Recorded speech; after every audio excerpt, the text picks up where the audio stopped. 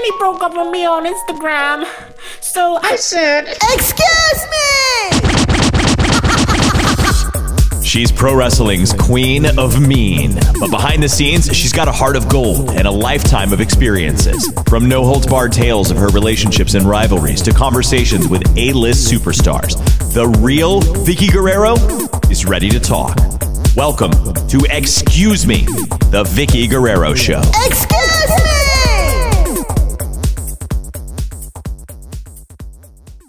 Hey everyone, it's Vickie Guerrero. Excuse me! How is everybody doing? I am so happy to have all of you here. This week, I am so fucking stoked to have this beautiful woman on my show. We go way back. I mean way back where we were thrown into this show with WWE that I was used to the whole routine, and I took her under my wing and we won the freaking contest, which was amazing. Everyone, please welcome this beautiful, badass, empowering, important woman in my life, Miss Celeste Bonin. How are you? You're literally going to make me cry, and it's like the first 30 seconds of the show. I got to tell you, when you did the intro and you did your excuse me, like it does something to me, like spiritually when I hear that, because like it's so meaningful in so many ways, like just when you say that, and like, you know, I feel like we'll get into that like during the podcast, but yeah, it's like so emotionally charged when I just hear that and I see you doing it, and it's like so special to me. So I'm like just so grateful to even be talking to you and being able to catch up, and especially like on a podcast and talk about all the cool and important stuff. And so yeah, I'm just super honored. You know, this has just been like we were talking before, it's such a weird time that we're going through in the world these days about, you know, this COVID-19 and how everything has just stopped, especially in our industry, you know, with the wrestling and, you know, you have a business, and there's just so many things that the calendar just cleared off. I mean, I had like 52 shows cleared like in 2 weeks, and I was like, wow, like this is serious. You know, you don't realize until it affects you personally that you think, okay, there's something going on. But I started looking through your stuff maybe like 2 weeks ago, and I was crying because Celeste, when you started with WWE, okay, so man, we have so much to talk about. So much.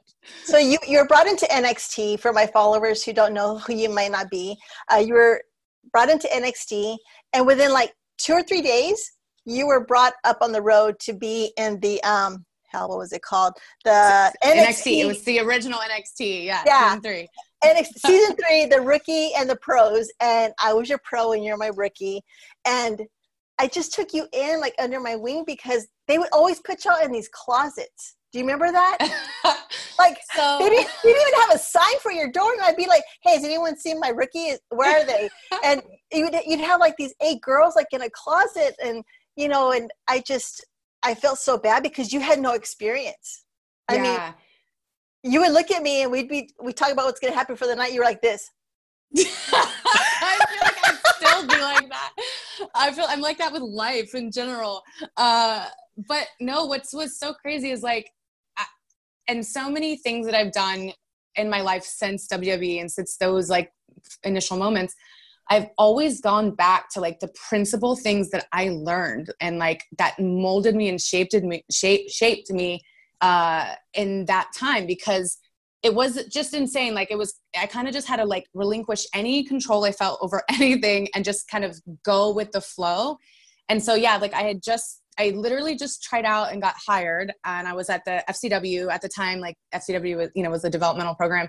And they just told me last minute that the girls, it was like the first all women season of NXT, and that the original woman that I was supposed to replace, like she ended up just getting fired like last minute. And you know why? You know why she got fired, right? She was like this 8-foot woman that I guess they caught her in some videos that had her heels like.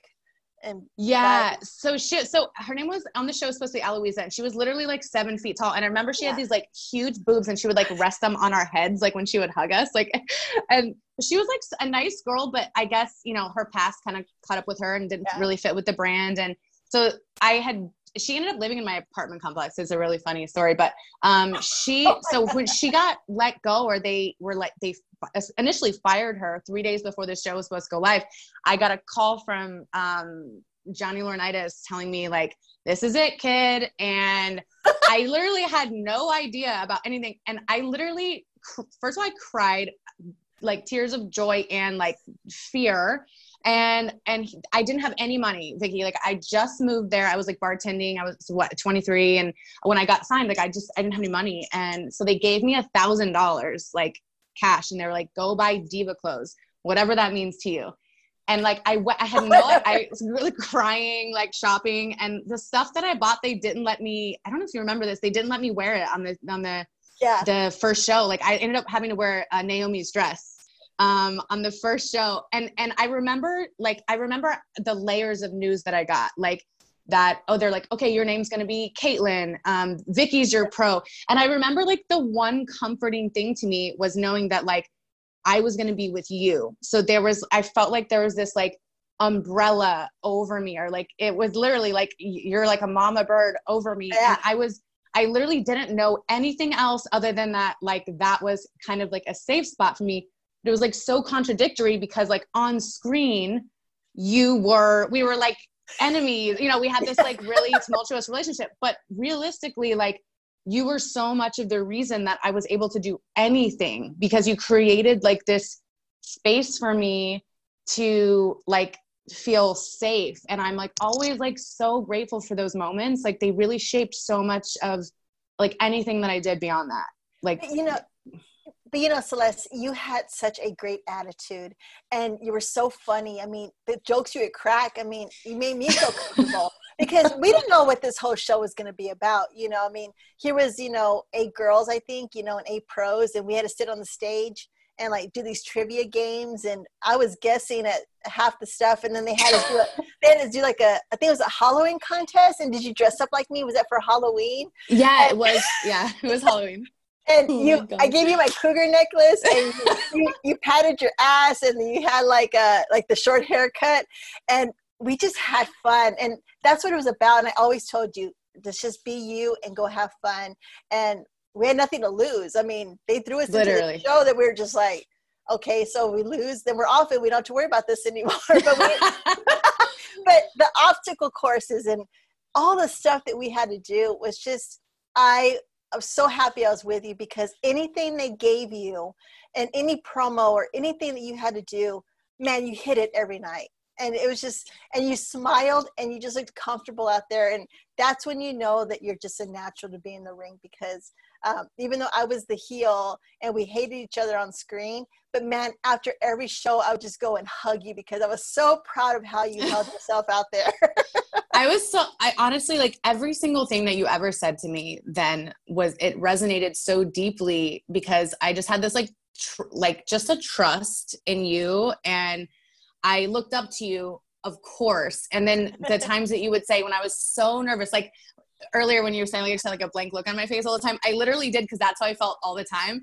But I remember so specifically you saying like, just have fun, just have fun, just have fun. And you said it so many times. And then it immediately, like it eventually started to set in, like, yes, like we have nothing to lose, just have fun. And that's when it kind of like allows you to be super present in exactly what's happening and to like truly be yourself and shine and enjoy it. And like, so literally just those things that you would say to me like before and after every show, they really like, they meant so much, because I held on to them, and they created this safe space for me to feel like I could just, be myself or thrive or whatever. So, but sorry, what you were talking about in the beginning with the closets. So they're horrible. So bad. Like there was always the divas locker room, and like it was very, very distinct. There was bathrooms, lockers, water, all Gatorade, all this stuff in there. And then like for the NXT girls, a group of us, it was essentially like a rite of passage. Like it's like, go up, prove yourself. Like, so nothing was like handed to us. And so I remember we would literally have closets to get dressed in. Like we shared, like there would be so many of us in like a little closet, no mirror. And I remember like as part of the rite of passage experience, like the makeup artist at the time because we were rookies, like wouldn't always do our makeup, or they would say, do your whole makeup and then we'll just fix it right before you go on.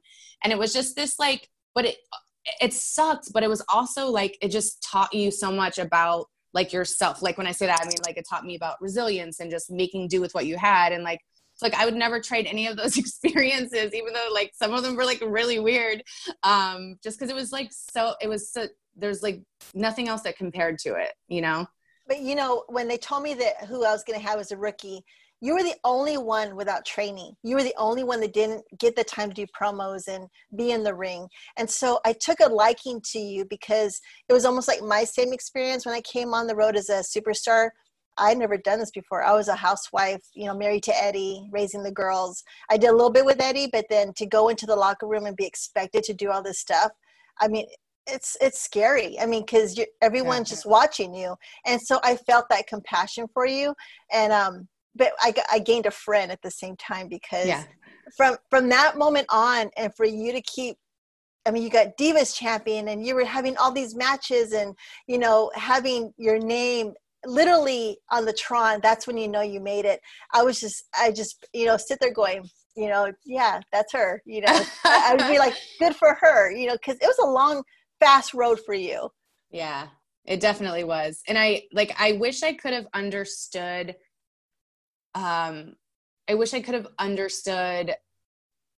so many more things, or if I could have like a different perspective then, because you know, as you get older, like you realize so many things, and you know, in hindsight, and you're like, oh duh, you know. And it's like and it happens every day that you're a day older, like you're able to look back at stuff and realize and appreciate it for what it was, and like, you know, cherish it.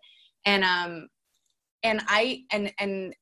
it's not some kind of like hidden truth, but like I had no idea about the business. I didn't have any idea of how anything ran. And then to know that like you had such a similar experience was literally like the universe, the stars aligning to you know, to form this like relationship that I had with you. Is like, it would have been an entirely different story. I would have had a different career if we had started differently, if you weren't my pro. So like, I always like attribute so many things to those very first moments. Yeah, I'm really proud of you. And I just, to see you grow and in what you're growing today, you know, it's just, it's so empowering, because that's what life is about, is each day we get the fresh start to start over again. And I think that's so important, because being a mom and, you know, getting remarried and being back in the wrestling business and doing a podcast, you think, oh shit, I should have done this way, you know, and okay, but I can do it today, you know, so that's like the important thing. So it's just a lot of life lessons, you know. Being 52, I think, oh my God, like I'm halfway down with my life, but then I'm like, oh my God, I'm like, I'm just starting. Like Celeste, like my life is just like, it's like now it's clicking, like you say, like, you know, I kind of know what I need to do for myself now instead of like pleasing others. And that's something that's so important for a lot of women. They're clueless in how they find their happiness. And it's just about loving yourself first. And through all your stuff that I see on interviews and on the internet, and how you talk about yourself and how you love yourself. I mean, that's such a big statement that more women need to hear so they can use it for their own lives. Dude, I'm gonna cry. No, you're gonna make me cry. Before we start recording, I was like, we're definitely gonna cry. It's like, it's really insane. And you know this firsthand, is like going through, first of all, I mean, thank you for saying all that stuff. It's like super meaningful. And I appreciate you saying that stuff. Like it does make me want to cry. And so, you know, out of anybody, like how hard show business is, and the pressure of what you're supposed to look like, and how you're supposed to act, and how you're supposed to carry yourself. And it's like this, and especially for women, it's like this double standard, and it's really tough. And I remember when I went into WWE, and I feel like this happened probably with everybody, or all the like divas when they first started out, it was always like lose weight first. You know, that was first and foremost. You got to look a certain way. And I never felt like I quite fit in. And I eventually, like when I got enough confidence, like I started like finding my voice, where that was, where it fit, where do I fit? but I was still struggling with trying to fit myself into something instead of just being the first person to do this. And then like a lot of stuff started, like, you know, I was in this like flow state, I guess, when I eventually, so what led to like a lot of like the success in the later part of my career when I got the title and stuff was due to I won a battle royal on accident on Raw. So it was like this really funny story. So like after NXT, like you know, like it was the finale, we won. It was like this beautiful moment. And then, so the winning that meant that you got to go on the main roster. Right. And so that was incredible. So I'm like, okay, whoa, like we did this, like here we are now. And then, so instead of it being like, wow, I proved it to everybody, proved to myself, like I deserve to be there. It was almost like starting over. Like I had to prove that I deserved to be on the main roster.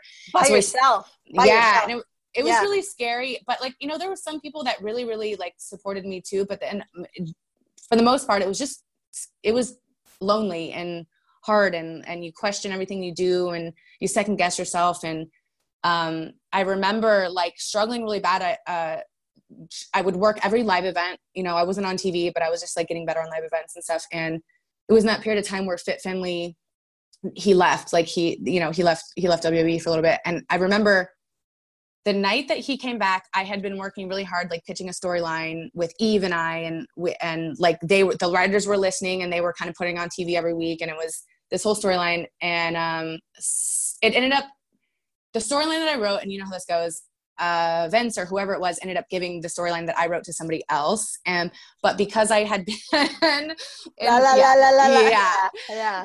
but because I had been involved with Eve in the storyline that I was pitching thus far, like I had some history with her. So the night that Fit Finlay came back, and if you know, he was like the diva whisperer, like he was the best with us before a lot of things changed for the women. But so we had a battle royal, and the winner was supposed to face Layla for the title, because Layla had the title at the time. And I was going to be, of course, out like the first or second person like usual, because I was just super low in the totem pole still, and I hadn't had that opportunity to prove myself. And Fit came back, and he was like, "You're still not doing anything? Like, what?" And because, you know, he knew that I worked hard, and he knew that like I was really passionate about it. And he's like, "I can't believe you're still not on TV." You know, and so he put me in there with Eve as the second to the last person to be eliminated, like, or Eve won, and Eve was supposed to win. And so we go in there, and there was this whole spot where she was supposed to win, and she was going to be the number one contender for the title. And it's like so vivid in my mind still. I was supposed to clothesline her over, and she was going to hang on and then pull me out, and that was it. And I clotheslined her, and she didn't go over. And so she was like, hit me again. So I hit her, I clotheslined her as hard as I possibly could. And she flipped out so hard, she couldn't hold on, and she eliminated herself. So I ended up winning it on Raw, live TV. And it was also Brad Maddox's first time to ever ref on live TV as well. So him and I are just looking at each other, and you know, it's like, what do you do? What do you do? You're on live TV. And it's like, there's nothing more real than those moments. It's like so like, you know, Brad's like mic'd up as a ref, and everybody in Gorilla is like, celebrate, let's fucking celebrate. What are you doing? And so he grabs my hand, and like, and so from that moment, it would like literally change the trajectory of my career, because when I went back, I thought I was going to get fired. I for sure was like, that's it. Like I knew, I was like, Vince doesn't like me, blah, blah, blah. And all this self-doubt. And I walked back there, and Vince is laughing hysterically. Eve's crying. Everyone's like, what? And so then it was this weird time where a lot of the girls were like trying to get me written out of the storyline.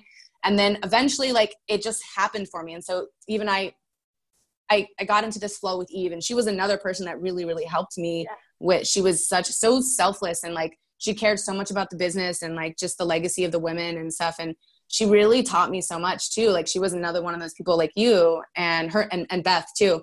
And so we had this amazing run, and then I got the title, and it was like, I had this like really great flow of things for like a year. And I was like, this is like everything that I worked for, you know, it was all worth it. And then just like any good thing comes to an end. There's peaks and valleys. Like I ended up losing the title to AJ, which was my favorite match ever. Like it was Yeah. just, it was so emotional for so many reasons. But after that, I kind of got on this, downward spiral where, you know, I gained a lot of weight and I didn't have confidence and I like wasn't on TV anymore. And I was at this super vulnerable place in my life. And I ended up meeting he's my ex-husband now, but Yeah. I ended up meeting him. And I think like, and I try so hard, and I don't even have to try hard. Like I just purposely don't ever like talk about his character or like his actions because they're my perception, first of all. And secondly, like whatever, like I can only speak about myself and my experiences and stuff.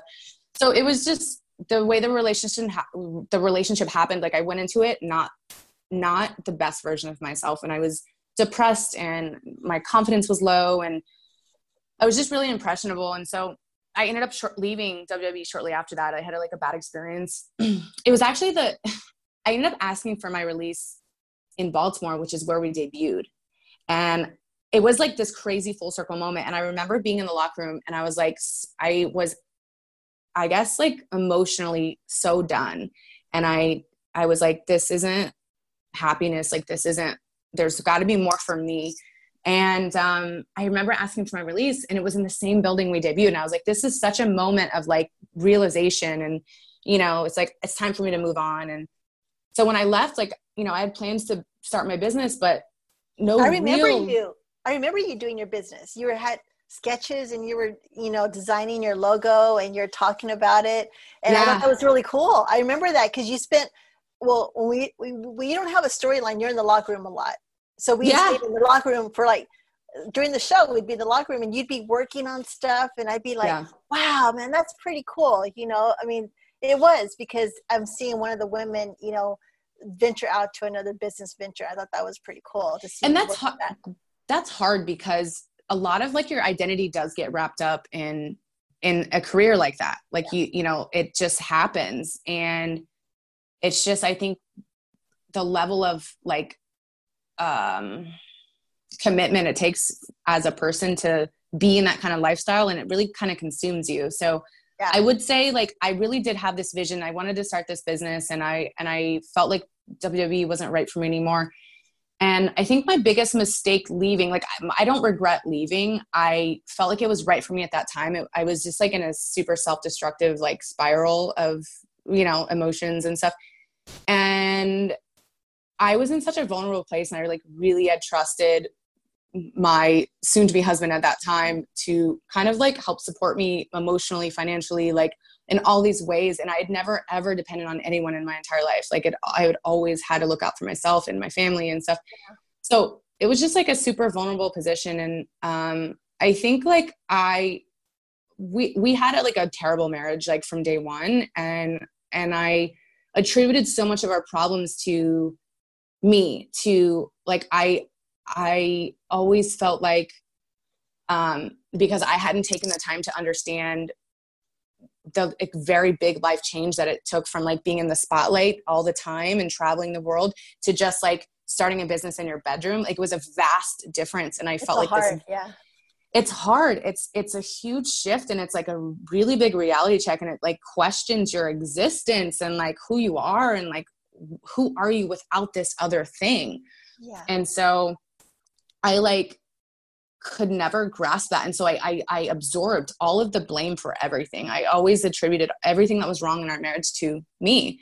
But I could never really acknowledge like the things that truly needed attention or change or whatever. And so like, I was really, I dove into starting my business because like I made it my new identity. And to me, like looking back, that was a mistake because nothing defines us. Like nothing makes us who we are. But like, I got so wrapped up in it. I'm like, I'm not a WWE wrestler anymore. I have to be something else. Like, let me make this my identity. And that was a mistake, but I mean, and I don't regret any of it, but it's like, I learned a lot from that. And so I got super tied up in that. And it was so much when I left WWE, I had this like super empowering vibe. Like I was like, I have the ability and the opportunity to use a platform to empower young girls and just women and whatever. And that was like the premise of wanting to do clothing. And then eventually, because like my ex-husband, he had like a supplement brand, and it was really like hypersexualized, and you know, it was just really, really risque. And we were a partnership essentially in life and business, and he, like, a lot of the principles that he applied in his business ended up like kind of like secreting over, bleeding into my business. And then my business became, my brand became so much more about like this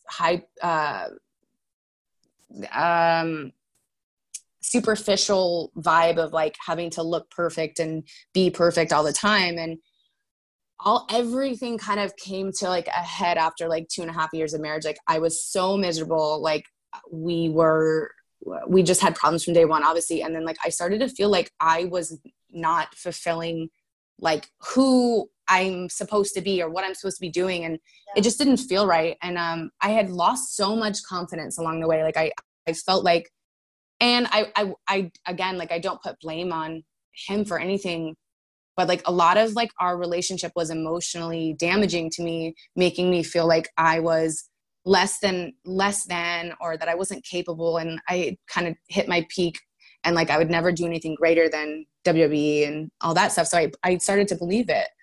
And I went to a lot of therapists, and my ex-husband at the time, his mindset or perception was that like, you're not changing, things aren't getting better, so like, it must be the therapist or you, or you're not, whatever. And so like, I eventually just found one, and he changed my life. And I was going through so much pain at the time, and just like loss of identity, and just struggling in so many ways, and just so miserable, even though on paper or like on social media, fucking Instagram, like, it looked like all my shit was perfect, you know? And I made it that way because it was like a safety net for me to like portray this version of myself that, you know, I thought that everybody thought I should be. And then finally, like, after maybe like 6 months of seeing this different therapist, like, he really opened my eyes and made me feel like, hey, like, I did all this stuff before I got married. Like, I did all this stuff on my own. Like, I'm, you know, like, I'm so capable. And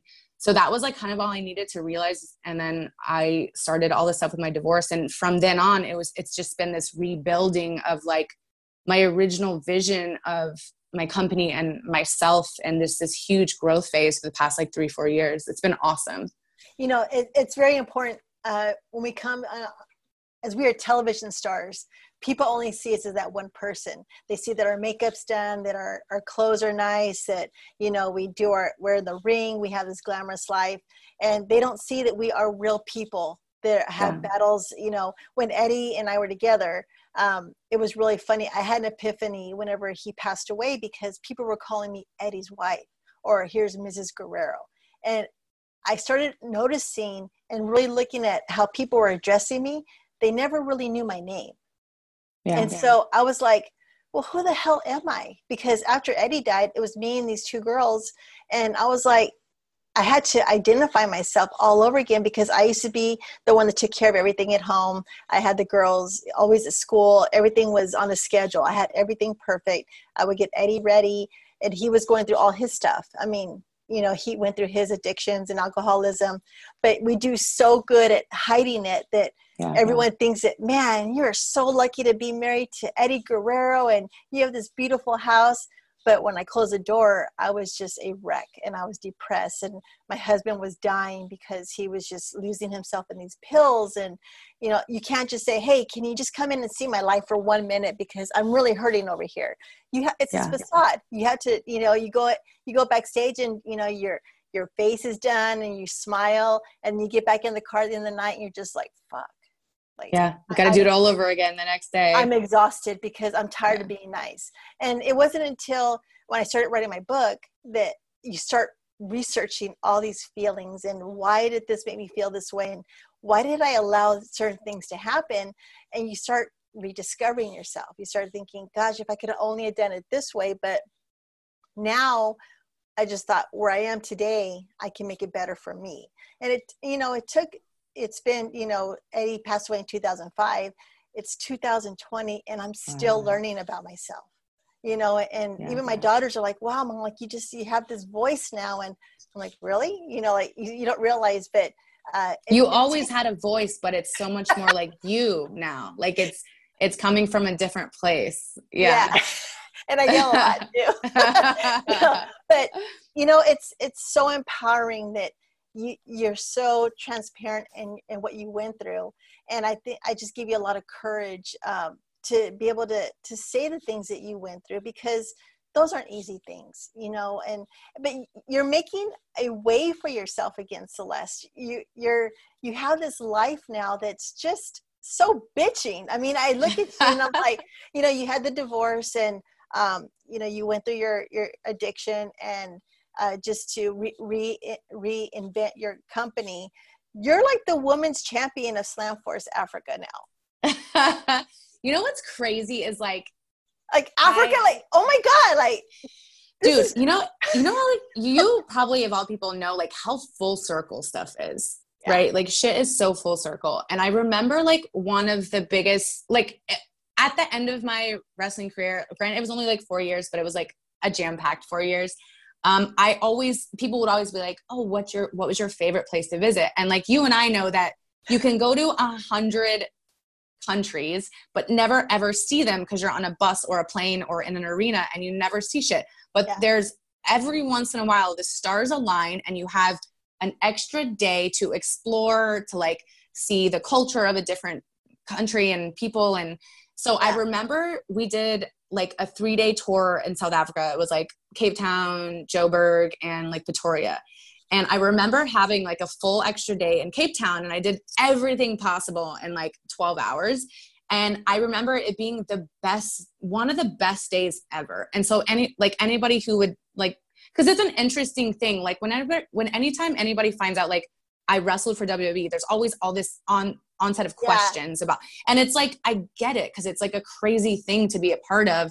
And so like, I used to be like, ugh, but now I'm like, I want to share like the things that I learned and like how it, changed me and made me who I am. And so like one of the things I would always say, and it didn't really have any particular meaning, but it was like, I fucking love South Africa. Like I had one of the best days of my life there.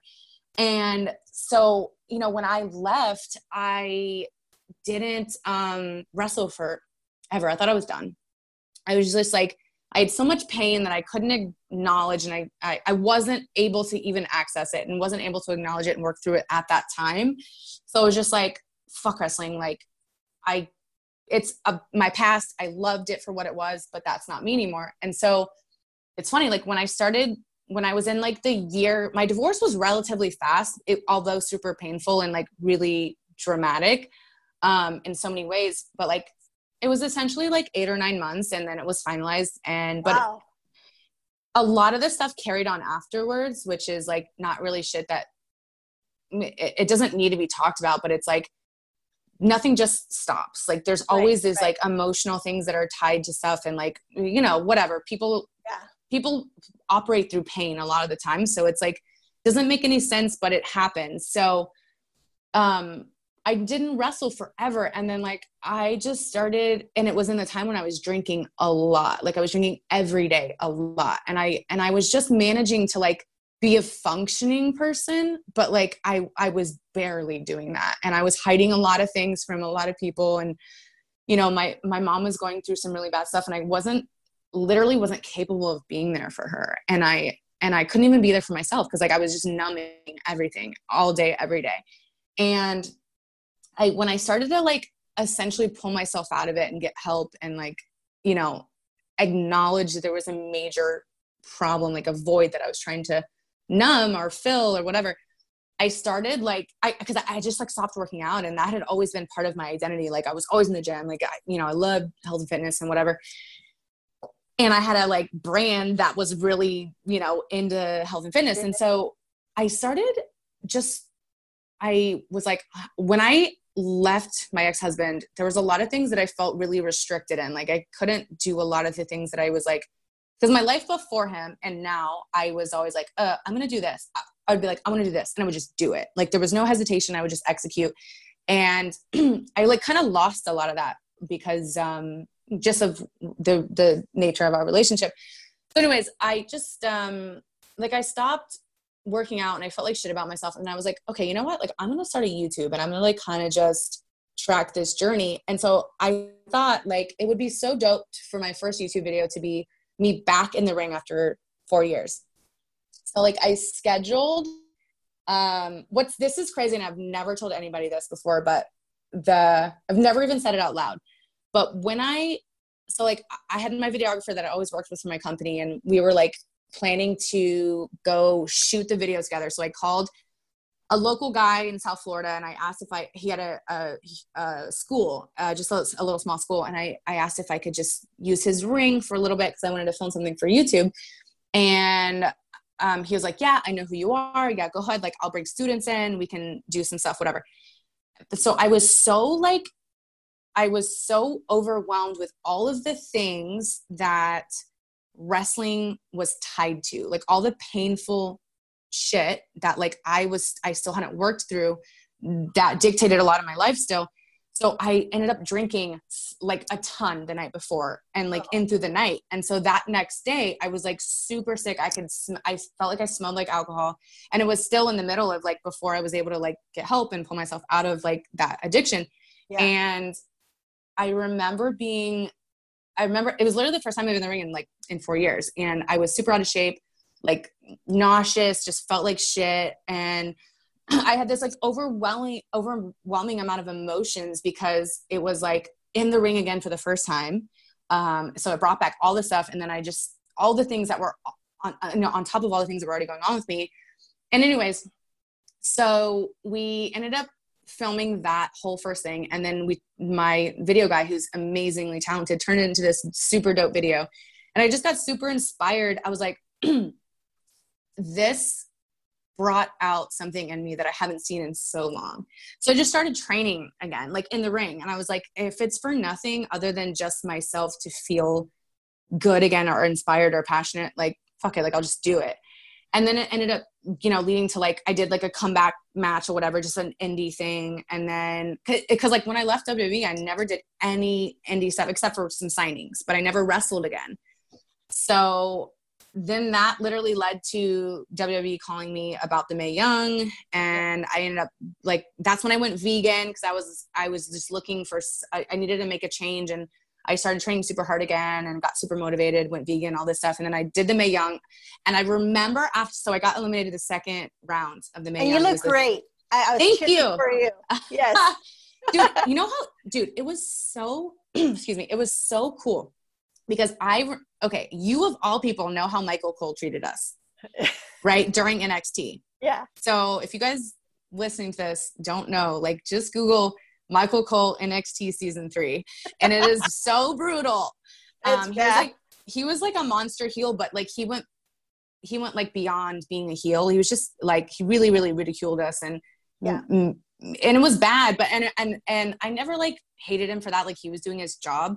But when I went back for the Mae Young, it was like a week of press and interviews and all this stuff. And I literally had the opportunity to sit in a room with Michael Cole, Beth, Renee, and talk about all this stuff. And like, I literally sat face to face with Michael, and like, we had the best talk about like what both of our experiences were during that, how much like life has just shifted and changed and all this stuff. And it was like this insane full circle moment.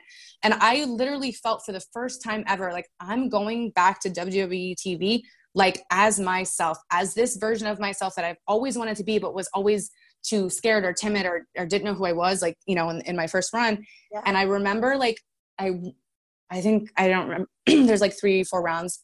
I won my first match, and it was like a super easy, like 6-7 minute match.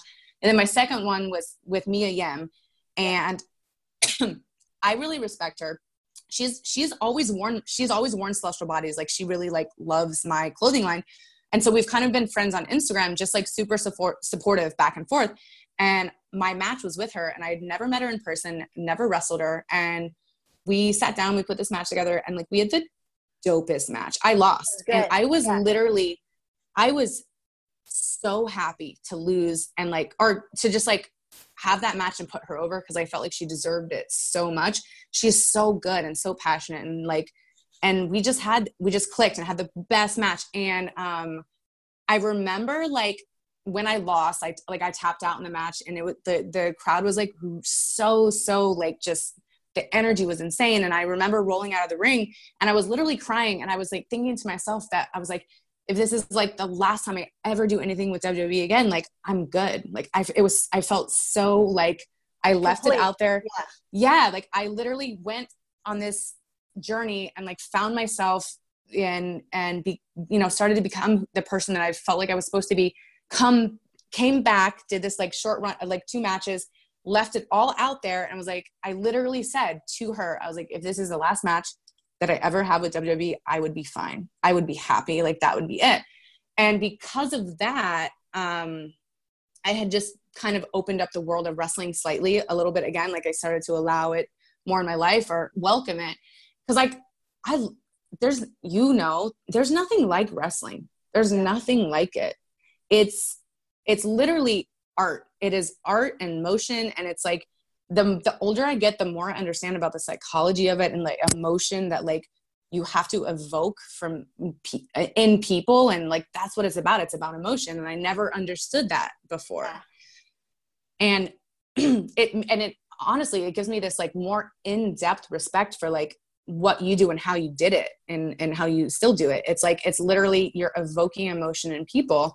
And so like I just started letting it be a part of my life again, and I really was loving it. And then that's when the whole Slam Force thing happened. And they the guy that started it, he kind of partnered in a way with PJ Black, Justin Gabriel, his WWE name.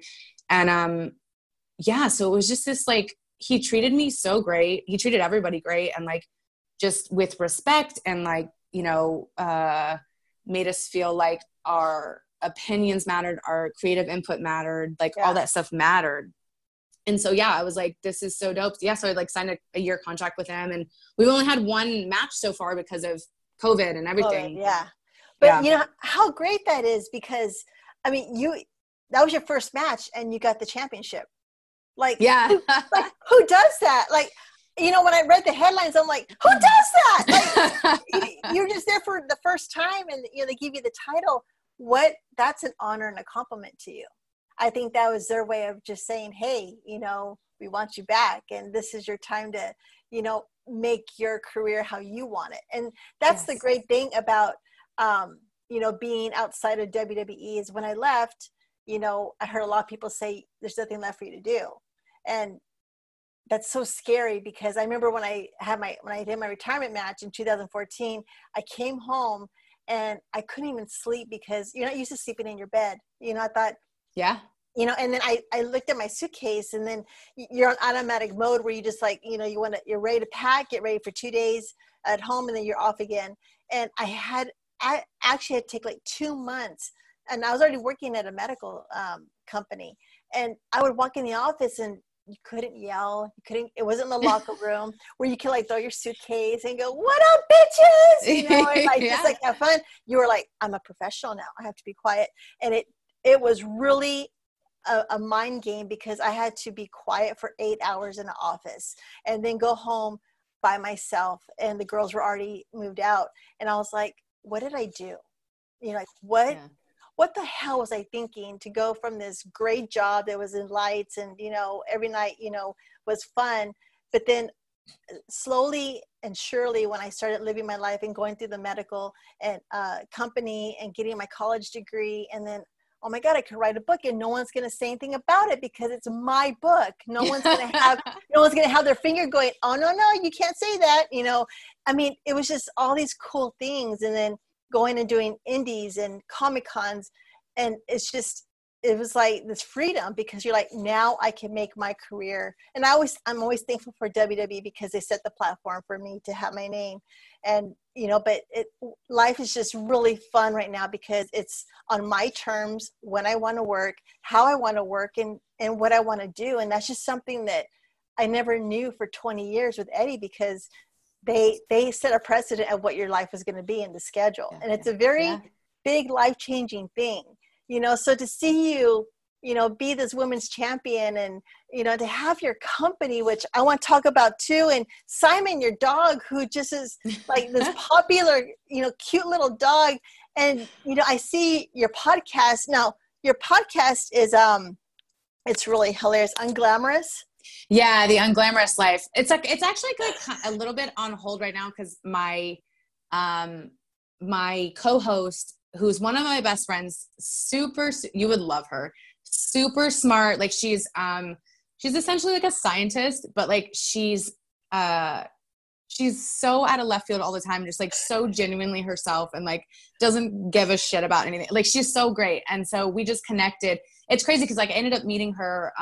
She was like an athlete for like my ex-husband's company. And then her and I got close. And she was actually literally the one person through my divorce that was like, because everyone was super controlled by the narrative that my ex-husband was putting out. And like, they chose not to think for themselves and made judgments about me. And I just wasn't in a place where I wanted to like broadcast anything. So I was like, anybody who thinks something about me negatively, like, and if they don't want to give me the benefit of the doubt or talk to me, then like, they don't need to be in my life. And she was like the one person out of so many people that like, was like, hey, you are not being you. Like, you're not yourself. You're not this. And like, she really was like such a big motivation in my life to really like just let go of all the things that I thought I was supposed to be and like and that were holding me back. And so we ended up doing a podcast. We started a podcast called The Unglamorous Life. And she is so I love great. it. It's good. It's on hold. We haven't done one in quite some time because we were both in Florida and I moved back to Texas. And we just don't do as well when it's like not in person, but we need to like get our shit together and do it like that still. Cause like it is a lot of fun because it really talks about all the unglamorous aspects of life in general. Like, you know, with our profession, with wrestling, and then like with her, she's a professional competitor, and then she like does coaching and stuff. So it's like, she really sees all the nitty gritty stuff behind the scenes that, you know, like how we would deal with, and just like there's in any profession, in any field. And so we always did our best to kind of like talk about the stuff that no one likes to talk about. And it was really, really fun and like liberating to do. And we definitely need to like pick it back up again. But like so many things, like my dog, Simon, I ended up adopting him. Like when I was married, we had a bunch of pets and like everything was so toxic and so horrible that I like, even though like I loved them, my pets so much at that time, everything was such a fight. So I just released myself from everything and separated myself. And then that's when I finally got my own place, like Simon, I was ready I was in such a bad place that I needed something to give me, you know, motivation to like, and purpose. And he was like that missing piece. And I adopted him when he was 6. He's 9 right now. It's going to be 10 in December. And I feel like we're so kindred because like when I went to adopt him, he was like a show dog. He's a Boston Terrier and he was like a little show dog, and they had retired him. And when I forgot how I met the lady who was wanting to rehome him through a mutual friend, like a dog trainer. And so I drove up to Tampa, which was 4 hours from where I was living, to adopt him. And there was like 8 or 9 dogs in the house, and he wouldn't stop barking at everyone. It was just like a little, like, he didn't seem like an adoptable, loving dog. Yeah. And the lady was like, yeah, we call him asshole. And I was like, what? And he's a precious dog. Anyway, so like it was like, it was just, she just was like, I can't take care of him anymore. And I was like, okay, well, like, you know, I'm going to take him. And he ended up being like the most perfect creature that I've ever encountered. And I feel like he was just so misunderstood. And so like, he just wasn't in the right place at the right time. And I felt like that we connected so much in that aspect. And so I kind of felt like he was just like a part of me. And we're super attached now. And and with my current boyfriend now, Grant, he has a dog too. And his dog's like kind of a senior as well. And like, we all just kind of fit together in this cool little family. And it's just awesome. Like, I don't know, just like like I said, like every day perspective shifts a little bit more. And I don't know, it's like every time that I think I've evolved so much, I evolve again, and I have so many more realizations about shit that really matters and like what life's about, and, you know, being super present in the moment and not letting so much of the past and worry and anxiety of the future dictate your present moment. And it's just like, it's so cool. It's so cool to to look back at something like WWE and look at all the people that I had really close relationships with and see what their life is like now and see how they use so many of those like really valuable lessons to be who they are now. And, you know, and it's just so cool. Like I have so much like love and respect for wrestling and like all the people that I met and still sometimes, you know, still keep in contact with. And like, it's just like such a cool experience, you know? Let me tell you something. About 2 days ago, I was watching your YouTube channel, and you and Grant did an intro video. And I was having a real shitty day, and I was just like sitting there, and you guys were so lovable. I mean, like, you know, like y'all would say like a joke, and then y'all would kiss, and I hadn't actually talked to my husband that much because he works in the office downstairs, and I started to miss him because all the love that you guys had. And Grant looks like a wonderful guy. I mean, he looks at you, Celeste, and it's like he's like gaga over you. I mean, you see the love that he has for you. And so I was like, oh my God, like I just want to go kiss my husband because y'all say something stupid and kiss and then like laugh about it. And it's like so repulsive, but it's so amazing. But, you know, it's just about, you see a lot of podcasts and shows that people are just trying to be someone else. You're fucking real, and you're just like you're being silly because that's who you are, and you have the best attitude. And we all have problems, we all have things that we're going through. But you know, for you to just take the podcast and be spontaneous and just see what comes out of it, you're like, I don't know what to say, and I'm like, that's brilliant because we need more of that. We need just to be like, you know, I may have notes, but the interview may go a totally different direction. I'm like, that's okay. I'm not going to kill myself over it because I'm not going to have everything perfect. It's about being in the moment. It's about enjoying the guests and like, just like seeing how beautiful you've grown up. It is, I will say that like, Grant has been, there's always such important people in your life. Like there's all, you know, everyone is meaningful that's in your life, whether it's good, bad, a lesson or whatever. But I feel like when he came into my life, it was this person that I needed to show me so many things that I was like not acknowledging and not understanding or cherishing. And like he has really been just the things that I've learned from him have been so life-changing. So like, I've been able to let go of, even though I've made such an evolution from, you know, who I was, and we all have, you know, like we all evolve.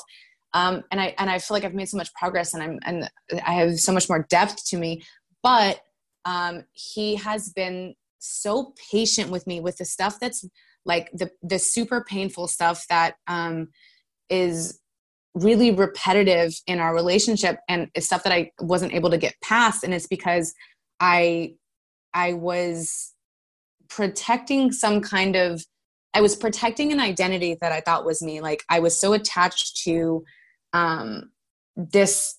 So when I went from wrestling to my business and then my divorce and then re-established my business, rebranded, made it something that I truly embodied what I believed in. I kind of attached that new entity of my business into, again, with my identity. And it's a mistake for lack of better words, it's a mistake that I keep making. Like I keep attaching my identity to things and allowing things to define me.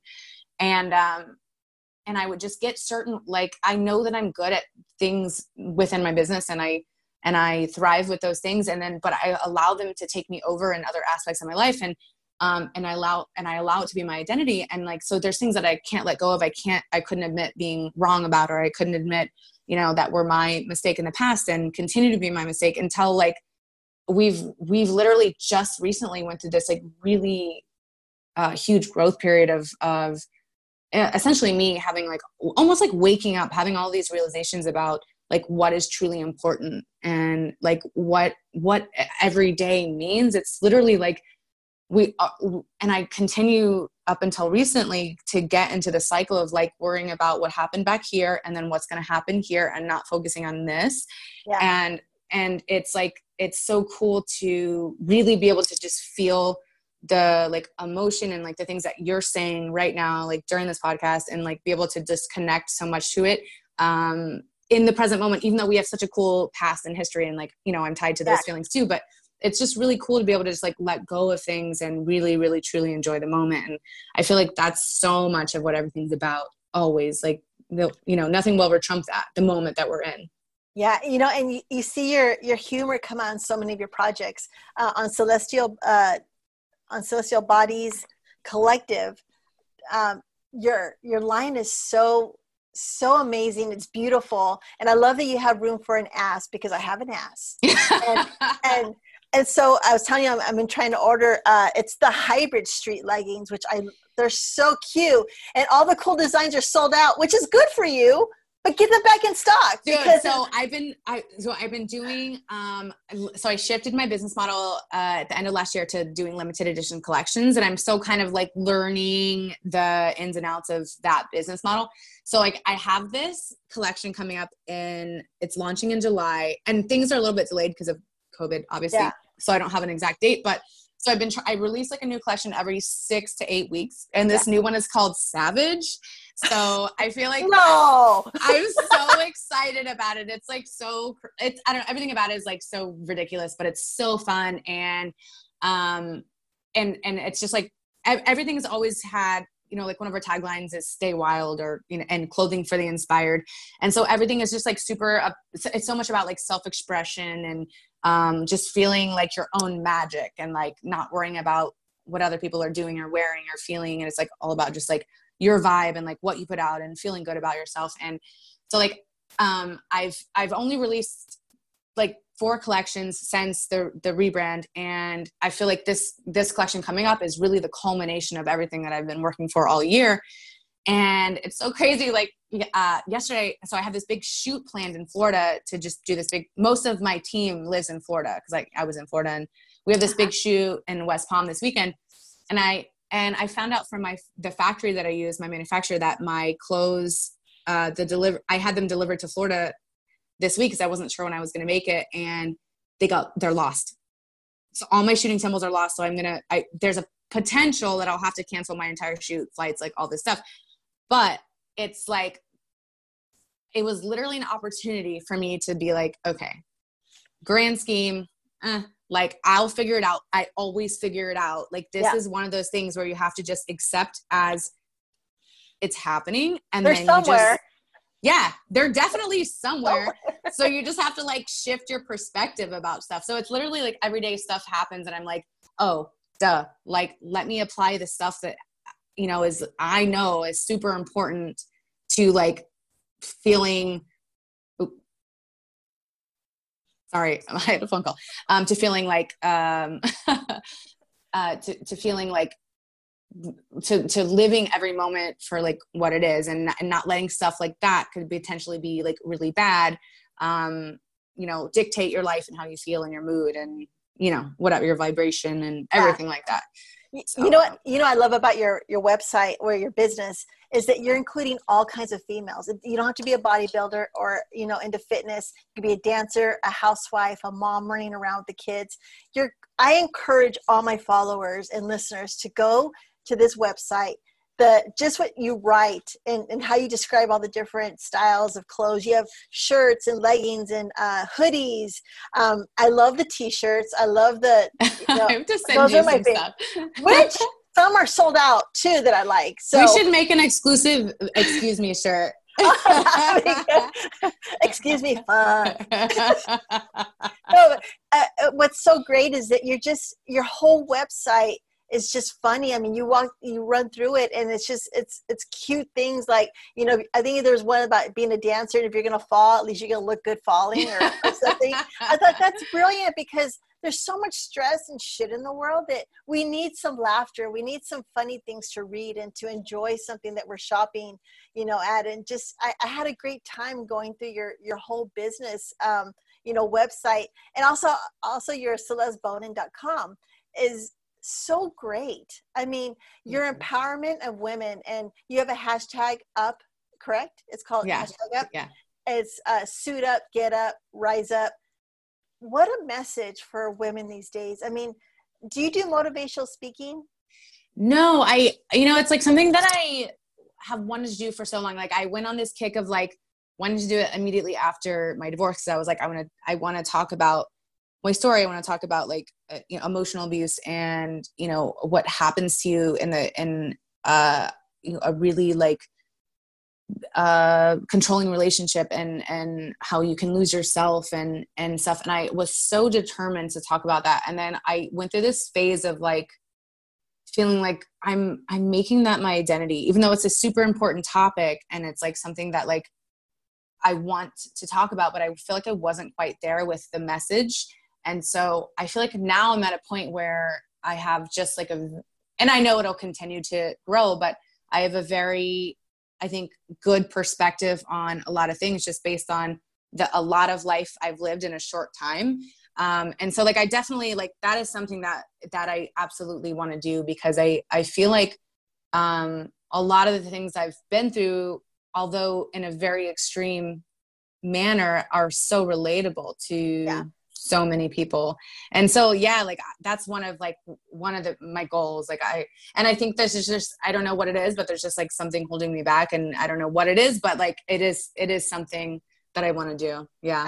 I think it's important that we all have, I tell my girls, that life is a pie and there's good pieces and there's bad pieces and you take the bad pieces and put it on one side and the good, and all those are lessons, so when there's things that you want to grab or you want to throw away, you make your own slice of pie, whatever it is you want to do. And I think that's so important that there's so many women that have stories that they don't know how to reach out for help, or they don't know how to, listen to other people's stories to say, hey, there is a way to get out of this, or there is a way to, survive this, shithole that you could be in. And I think it's our job to be able to have the courage to say, this is what I went through and I don't have all the right answers, but I made it. And this is how I made it. And I think that's really cool. At next WrestleCon in Los Angeles, me and Medusa are doing a women's empowerment for the women. Oh my God, that's amazing. And I would love to have you on my panel. Oh my God, I'm there 100%. So that's amazing. We're getting it all organized. And I would love to have you share your story and your business. Yes. And it's about getting these women fans to know that, we're just human beings and we're just trying to make it like y'all are. We just have different titles in life. And I think that's so important to make us all feel equal in that same room, but still show empowerment to each other that they can do it too. Oh my God. I just got chills. That's amazing. That's so cool. Yeah. I would do anything to be a part of that. That's incredible. Yeah. Hell yeah. Yeah. So is there anything coming up that you want to promote yourself? I know that with Slamforce Africa, do y'all have a date of when y'all going to start up, or it's still? No, unfortunately, I don't know, just because the stuff keeps kind of teetering with COVID-19. So I'm not for sure. Like, I know I'm contractually obligated for 3 more shows with them, but I'll most likely continue doing stuff. I love the brand.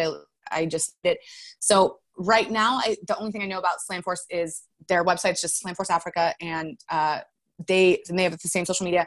And I recently just did a kind of like a demo program of like, a seminar online on Zoom. And I think that we're trying to do that to make that more of like something that's available to everyone. So we're working on that.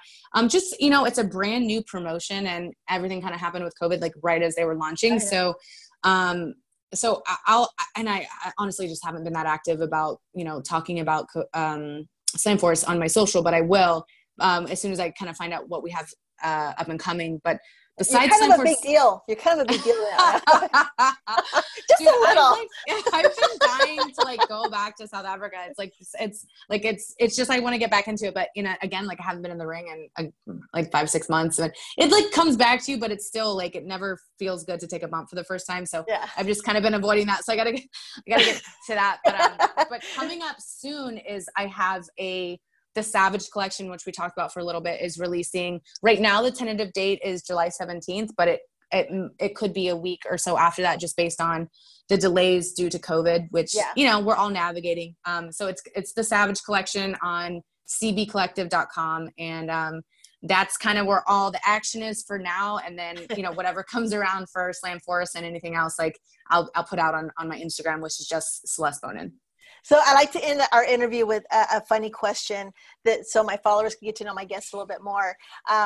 first I just want to say I love you so much, and I'm so freaking proud of you. I mean, I've seen you grow so much, and your story and your courage and your strength and bravery is something that I feed off of, and I'm so grateful for you and our friendship. I love you too. Thank you so much. I have such a great, deep appreciation for you. And we have to get together for lunch because we do. Yeah, I mean, we say Houston, but everything's like 2 or 3 hours away from each other with traffic. Yeah, it's a little far, but it's like within driving proximity. So we absolutely need to do that. At least we can drive. It's not flying over anything. Yeah. Okay, here's my funny question. What are the 2 of your biggest pet peeves? Oh God. Okay. Let's see. So let me preface this by saying that I try to be so like understanding and have like a wide perspective on things. So it's like things that bother me. Let's see, what things that really bother me. So let's see. You know what? They're all qualities that I used to have. Isn't that funny how things we used to do like piss us off now? Yeah. And it's so crazy, but it's like, it really gives such perspective. I think that one of my biggest pet peeves is that like, just, I mean, I could say a lot of stuff about social media or Instagram is that it's, I hate when people value so much over, like they value things that are important to social media, like how you portray yourself, and they don't value, like they don't appreciate, it's like they've lost touch with reality or real life or the present moment. So and it's not even a pet peeve, it's something that I just hate to see, that where people that are in a position of influence push a message that's not necessarily conducive to a happy lifestyle, or I don't know, like it's complex, but a lot of it, so many things are so tied into social media. And it's because like I look at what I used to portray in social media, because we're given a platform when we're on TV, right? So we have this power to use it for good and empowerment and love and spread, positivity. And I know that like when I left, like I kind of didn't know what to do with myself. I didn't know what message was. I didn't know what, who I was essentially. And I didn't know my identity anymore. And I used my social media to essentially like make myself feel good, to feel good about myself, for that, that for people to acknowledge me or validate me. Yeah.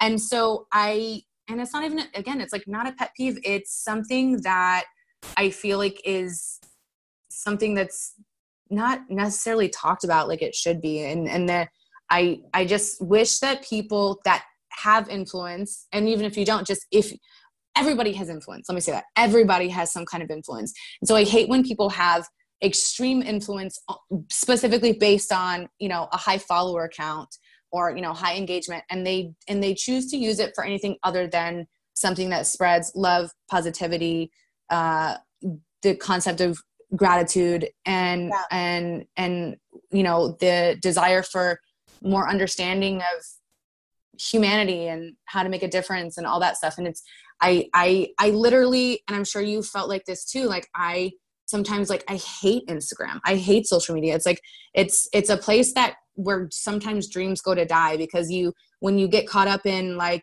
listening to, and I meant to ask you this earlier when you're talking, and I know we're at the end of the interview, but it's my show. We can go as long as we want.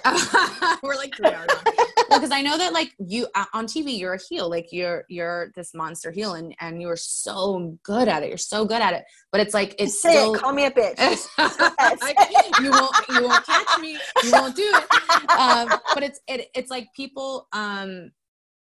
It's like people that are very invested in storylines or WWE, they get emotionally tied to it. So they're like, they hate you, they don't like you, you're a bad guy, you're a heel.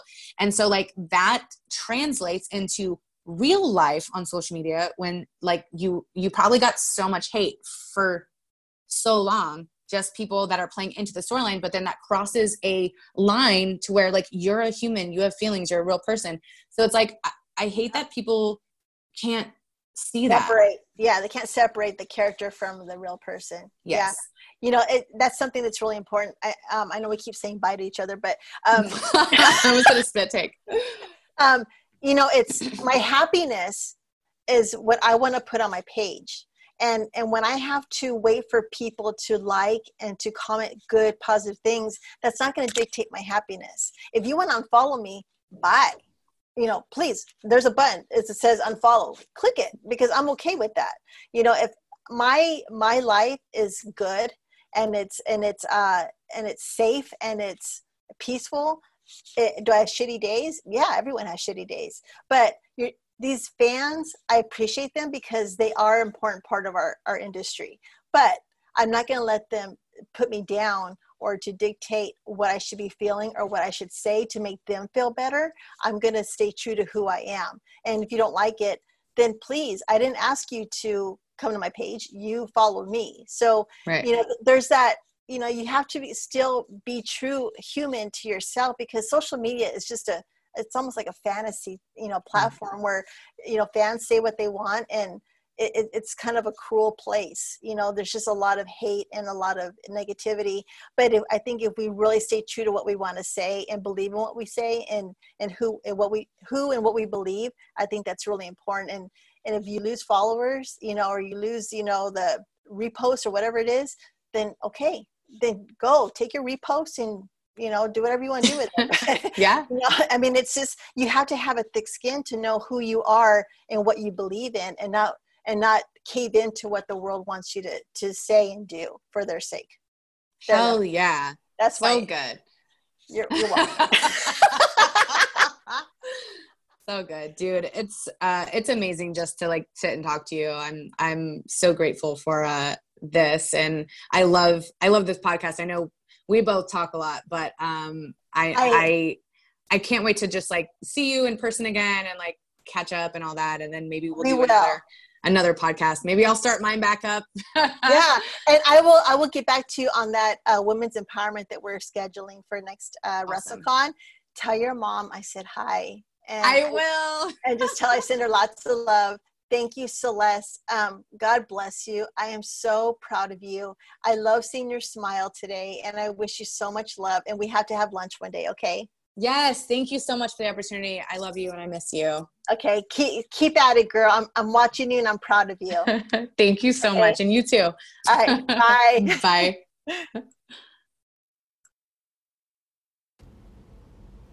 Okay, excuse me, followers. We are not done yet. Next is the exclusive tales from the interview queen herself, Miss Alicia Atout. Take it away, Alicia. Hi everyone, it's Alicia Atout, and I'm beyond excited to welcome you all back to Tales from the Interview Queen. It's been so much fun speaking with wrestlers during quarantine, as it's truly showing me what everyone's been up to while being stuck at home. Sometimes I would wonder if people are binge-watching shows, learning new tricks, acquiring new hobbies and talents. In my recent interview with WWE's Killian Dane, he started telling me about all of the cooking he's been doing with his wife, Nikki Cross, and how much they've been enjoying it.